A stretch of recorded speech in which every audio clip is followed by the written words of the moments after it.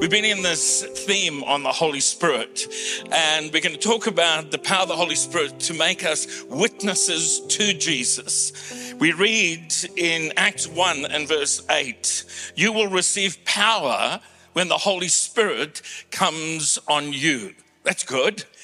And you will be my witnesses in Jerusalem and all of Judea and Samaria and to the ends of the earth, which is New Zealand. And, well, from Jerusalem it is, or it's the comma after uttermost, whatever you want to do with that. But Jesus says we'll be empowered to be witnesses unto him, not just talk about him, but unto him. And Acts 1:8 is a key verse. It identifies the transformational power and influence of believers, the church, not coming from us, but coming from the Holy Spirit working in and through us as we seek to talk about Jesus and live a life that glorifies him. It's kind of Zechariah reminding us it's not by might, it's not by power, but it's by my Spirit, says the Lord Almighty. Not by might, nor by power, but by my Spirit, says the Lord Almighty. The book of Acts records that God's people experienced ongoing infilling of the Holy Spirit as they faced new opportunities and sometimes new challenges and in instances severe persecution. And over again it talks about how they were filled again, some for the first time, some repeated infillings. And it just reminds us of our ongoing dependency and need of the Holy Spirit to be at work in our lives in every day. It's not just an optional extra or a luxury. It's an absolute necessity. Jesus said we'd be witnesses. It's actually where we get our English word martyr. And let's hope not too many of us become that. And don't take on a martyr mentality either. But the word witness is used 29 times in the book of Acts. So this whole setup of Acts 1 verse 8, you will receive power when the Holy Spirit comes upon you and you'll be my witnesses. That's one of the great themes running through the book of Acts as they talk about what they witnessed in Jesus' death and resurrection and other things. In Acts 4 and verse 20, it says, and as for us, we cannot help speaking about what we've seen and heard. And I love that. It's just like the power of the Holy Spirit, the power of Jesus' resurrection bubbles up in them and they go, we can't keep quiet about this. We got to tell people. And so we come to just reflecting a little bit on what is 101, I believe, for every single church, the Great Commission. Somebody said Jesus' last command should be our first priority. And I want to touch down in Matthew 28, which speaks about baptism, and that's where we're going to do the baptisms as well. So Jesus appears to his disciples just before his ascension, and he said to them, all authority in heaven and on earth has been given to me. Therefore, go and make disciples of all nations. Nations, there's ethnos. It's every single people group, nation, cultural group. It's everything. And it's all embracing, all nations, ethnos. Baptizing them in the name of the Father, the Son, and the Holy Spirit. I love that the Holy Spirit's involved in all of this as well, along with Father and Son. And teaching them to obey everything I have commanded you. Not teaching for information, but I'll come back to that, but teaching to obey. And then Jesus gives this incredible promise. And surely I am with you always to the very end of the age. There are 4 action words, verbs, that are really important. And in the Greek, it can emphasize which one is the controlling verb, if I can put it that way, over all the other verbs. And it's not going, it's not baptizing, it's not teaching. The key verb that controls everything in this passage, all the other actions, is make disciples. The Great Commission call is for us to make disciples, people who passionately love and follow Jesus in their everyday. Not just church attenders who just do a Sunday thing, but people who love and follow Jesus to the best of their ability in their everyday. And God wants to do something in us as disciples. Jesus wants us all in as we are following him. A disciple in the New Testament is a dedicated follower of Jesus. So what he's saying is, as you go, make disciples. When you baptize, it's a part of making disciples. And when you teach people not to know, that helps, but to know and obey, it's about making disciples, passionate followers of the Lord Jesus Christ. So let's look at those. Number one, reaching out. We are told to go. Now, we just had a team come back who are going to celebrate and report back next week, who've been in Vietnam, and they did some going. But let's not restrict this. Oh, this is a call to missionaries. Yes, it is. And maybe God has called you to the mission field. But in a sense, every single person who says yes to Jesus, where you go in your everyday life is your mission field. You're on mission 24/7, as it were, where you go. That doesn't mean you run around with a Bible bashing people, but you're there to speak, to live, to be a witness unto Jesus, empowered by the Holy Spirit. All authority in heaven and on earth has been given to me, therefore go. And the word go means to go. Now, you came up, you got up early this morning just to hear that. The word go means to go, but it also means in your going. So whatever you're doing in your day, it's in your going. Remember, you're on mission. In your going, remember to be a witness unto me, Jesus says, and make disciples of all nations. Going emphasizes the truth that as followers of Jesus, we're meant to permeate the society and influence it. We're meant to be people on mission for Jesus, doing our best to speak and to live in a way that honors him and is attractive to others. Not everybody is attracted to it. Not everybody likes it. As we see in the book of Acts, there was resistance and persecution and negativity and criticism. The Bible says we are ambassadors. Have you ever thought of that? An ambassador. Because your citizenship is not of earth, it's a heavenly one. I love the fact that I have an Australian passport and I'm an Australian citizen, but my ultimate citizenship is as a citizen of heaven. And in 2 Corinthians 5 and verse 20, Paul says, we are therefore Christ's ambassadors, as though God were making his appeal through us. And then he says, this is the appeal. We implore you on Christ's behalf, be reconciled to God. Do you see the reading of that? He said, you are an ambassador of Christ, and God is making an appeal to every person you encounter through you. And the appeal is, please, would you be reconciled to God? It's a really challenging statement. And again, this is not a encouraging Bible bashing or inappropriate conversations at the wrong place, wrong time, but that there is this ongoing appeal of the Father's heart to every single lost person. Please, because you see this person, because you hear this person, would you be reconciled to God? And so Paul prays a prayer that I think it could be good for us to use in our everyday, where he says to the church at Ephesus, and pray for me also, and ask God to give me the right words so I can boldly explain God's mysterious plan that the good news is for Jews and Gentiles, everyone. And pray for me too.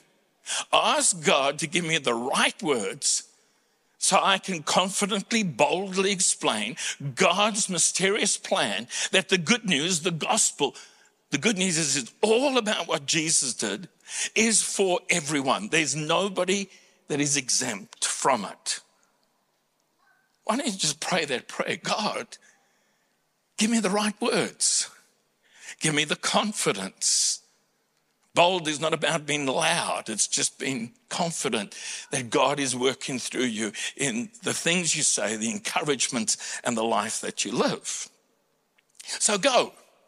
But then he says, make disciples by baptizing them. So Jesus is going to all the world and make disciples of all nations, baptizing them in the name of the Father, the Son, and the Holy Spirit. And then he says, and teaching them to obey all the things I have commanded you. Teach them to obey. That's about transformation. We live in an age of information. We have more information than we know what to do with most of the time. I don't know about you, but it's overwhelming. It's wonderful in some ways, but it's overwhelming, all the information. And Jesus says, no, kingdom information is different. It's not just that you know stuff so you can win at trivia or something like that, or win an argument. It's about teaching so that we obey as we follow Jesus. Making disciples goes beyond the initial salvation moment. And if you're here in this auditorium, you've not yet said yes to Jesus, or maybe you did some time ago and God's been dealing with your heart about coming home, I'm going to give you an opportunity to respond to the Lord Jesus Christ. It's more than just baptism. Making disciples. It's a disciple of Jesus commits to a lifelong learning process that keeps us growing in our faith. Peter puts it this way: grow in the grace and knowledge of our Lord Jesus and Savior. I'm going to try that again. Grow in the grace and the knowledge of our Lord and Savior, Jesus Christ. To him be glory both now and forever. Amen. I want you to notice those things. It's not just growing knowledge so you can, as I said earlier, win an argument, be aggressive, whatever the case is. It's growing the grace and knowledge of a person, our Lord Jesus Christ, so that he gets the glory. As a disciple of Jesus, our worldview needs to change when we come to say yes to him. If you're not a follower of Jesus, you can adopt any worldview you like. But when you're a follower of Jesus, you've got to say, I need to understand God's view of his world. God's view of his world, a biblical worldview. And then our lifestyle increasingly needs to change and be transformed, because God's goal is that we become more like Jesus. Paul says in the book of Romans, chapter 12 and verse 2, do not be conformed to this world, but be transformed by the renewal of your mind, that by testing you may discern what the will of God, that you may discern what is the will of God, what is good and acceptable and perfect. I want you to notice that phrase, don't be conformed, literally means don't be pressed into the mold of this world. And all around us is incredible pressure to be pressed into the mold of this world. It doesn't mean everything in our world is wrong or incorrect, but it's saying discern. Because what needs to happen is you don't become more like the world, you become more like Jesus. You're transformed as you encounter truth and you begin to obey it. We have some wonderful assistants in this. The most important person comes alongside us, dwells within us, and that's the Holy Spirit. I'm talking as a follower of Jesus. Jesus said in John 14, verse 26 and 27, the Helper, the Holy Spirit, whom the Father will send in my name, he will teach you all things and bring to your remembrance all that I have said to you. And then notice immediately he says, peace I leave with you, my peace I give to you, not as the world gives do I give to you. Jesus left his disciples, us, no material fortune. But he bequeaths to us gifts that cannot be bought. One is the presence of the Holy Spirit in us, and the second is the presence of peace. But notice the connection between the peace and the teaching of Jesus residing in our hearts and lives. And if as a follower of Jesus, there's a lack of peace in your life, perhaps one of the questions you should ask, and this is not to put guilt on people, this is just a question you should ask. Am I walking to the best of my ability in obedience to what the Holy Spirit is teaching me, convicting me, directing me on in my life right now? The Holy Spirit will teach you. The second thing, we should be people anchored to the Word of God, the inspired Word of God. Listen to what Paul says to Timothy in 2 Timothy 3:16. All Scripture. How much of this? All of it. All Scripture, even the bits you don't understand, that you struggle with and you go, I don't know if I like that or not. You've got to embrace it and work through it and get understanding. Ask the Holy Spirit to teach you. Ask others who've walked in the faith for longer, their perspective on something. All Scripture is inspired by God, breathed on by God, and is useful to teach us what is true. Scripture teaches us what is true, and to make us realize what is wrong in our lives. Oh, sometimes we don't like that.